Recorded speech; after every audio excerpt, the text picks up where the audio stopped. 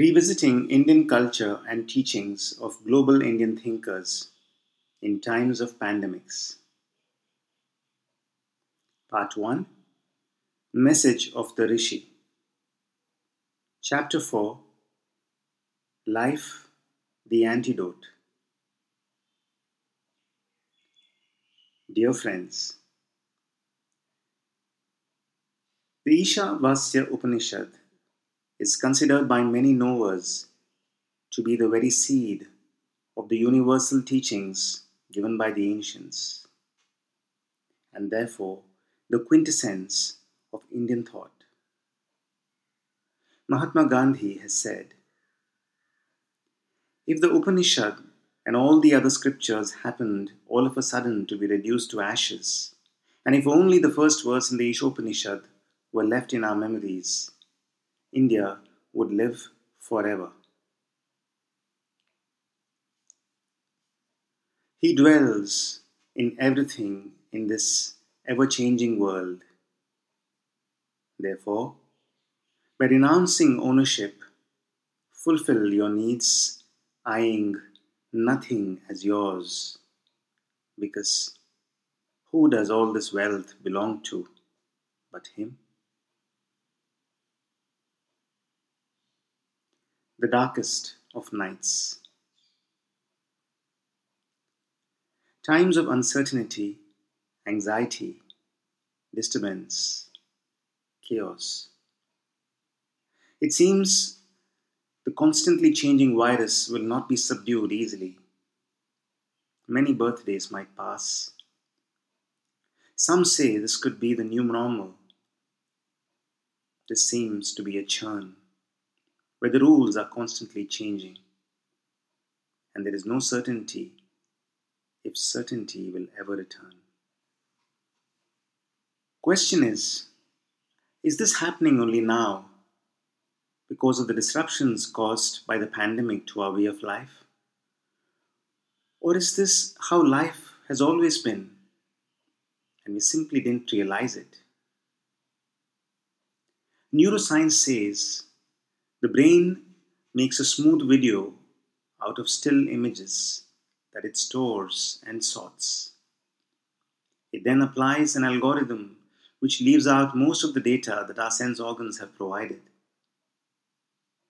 When we perceive a threat, our fears get the maximum priority in creating this video for us.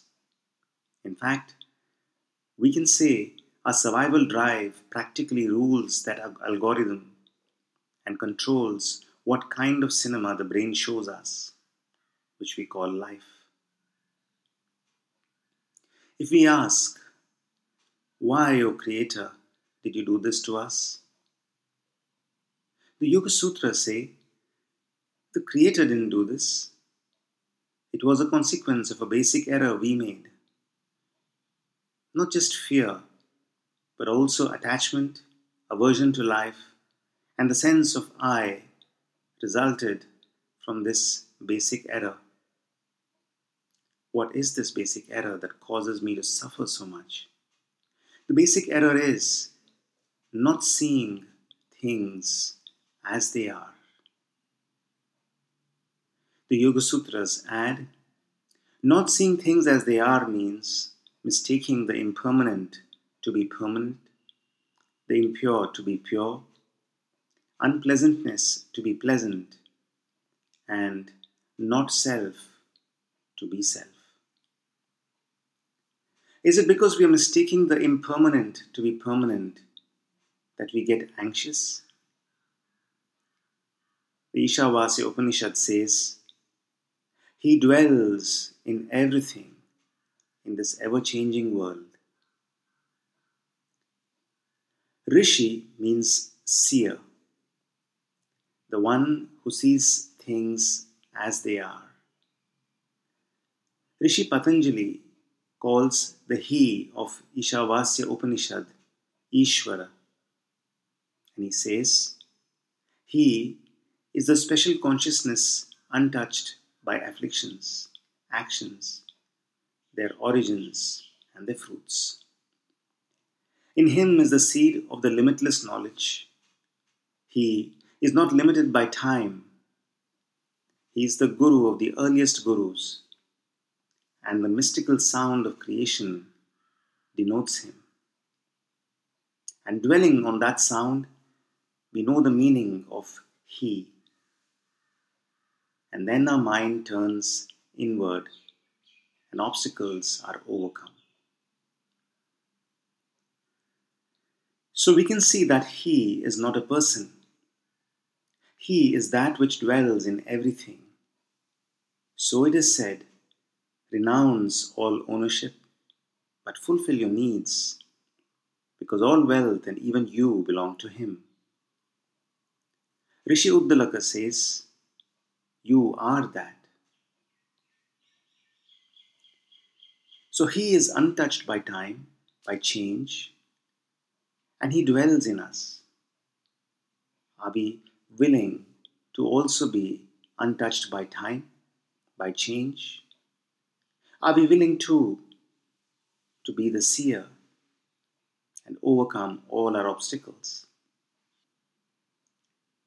When the lights are turned off.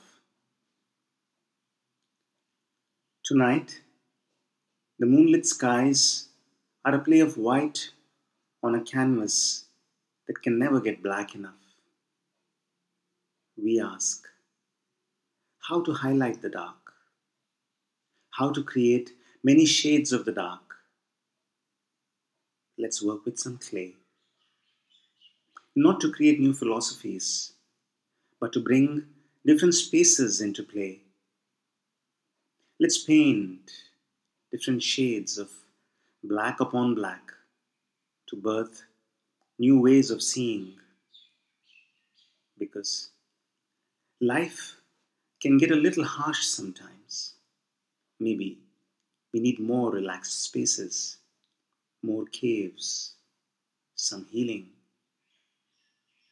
So today we invoke the darkest of nights. These are a few days of less sounds. Can we have the lights off? A small candle, or just the moonlight, or no lights at all? Close your eyes. Feel the dark all around like it's a warm blanket on a cold night. Because healing happens when the lights are off.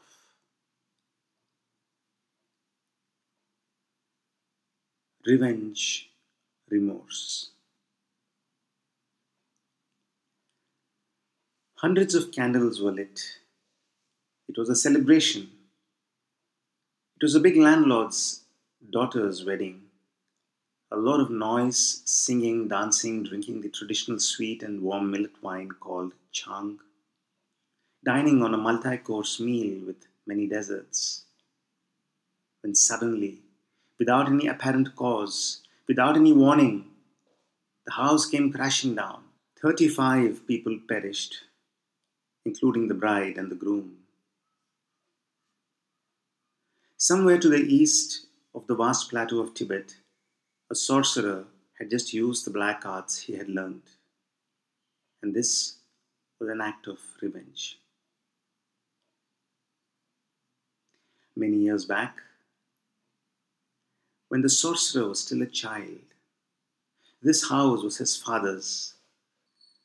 His father had willed on his deathbed that the little boy's uncle and aunt manage his vast lands, the gold jewelry, precious stones and fine silks.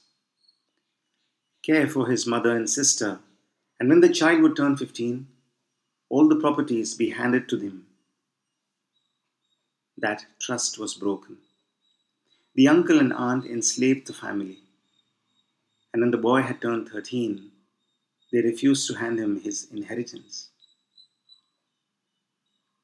His mother, angry and hurt, commanded the boy to train in the black arts and avenge their ill treatment. She sent the boy to a teacher of the black arts. The boy served his teacher with his body, mind, and soul. His teacher was pleased, and he asked the boy, "Why do you want to learn the dark arts?" The boy narrated his story, and the teacher of the dark arts was moved to tears. The teacher taught him two secrets. Using one, the boy killed the people in the marriage party. Employing the second, he unleashed a terrible hailstorm that destroyed all the crops in his uncle's fields and instilled forever a dread in the hearts of his uncle and aunt and all the people in and around his ancestral home. With this, he ensured they wouldn't dream of ever hurting his family again. The mother was satisfied, but the boy was stricken with the deepest sense of guilt. He couldn't sleep in the nights and remained restless during the day. Pragya, the voice.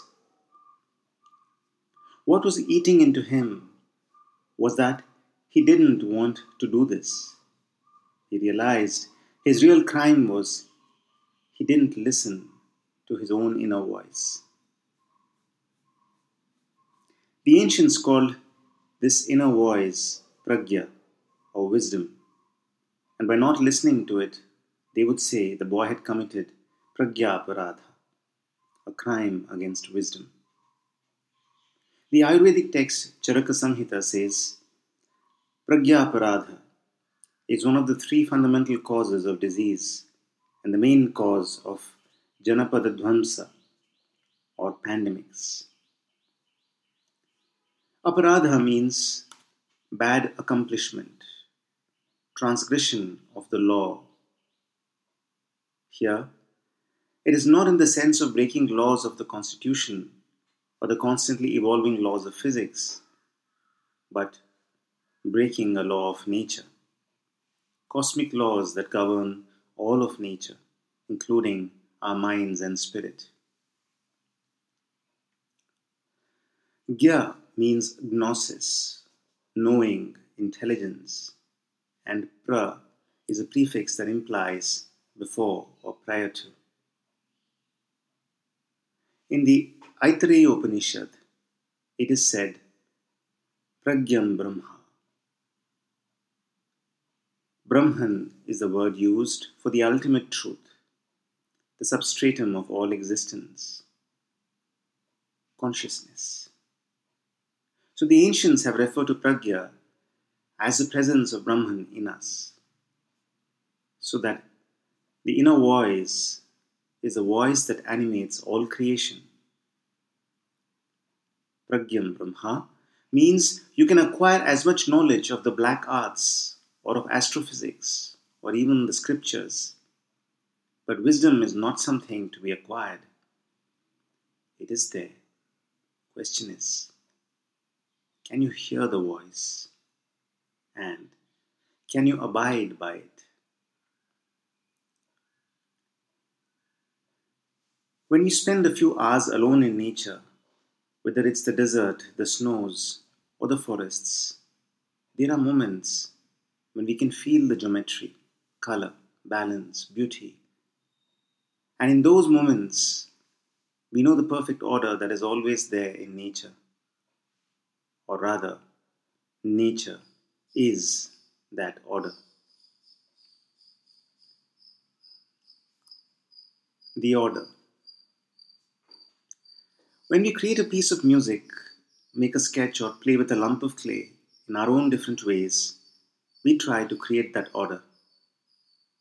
The artist is the child who tries to copy his father or mother nature. Often, a child's sketch with all its clumsiness seems so perfect. The artist Pablo Picasso has said that he would be happy if he could at last paint like a child.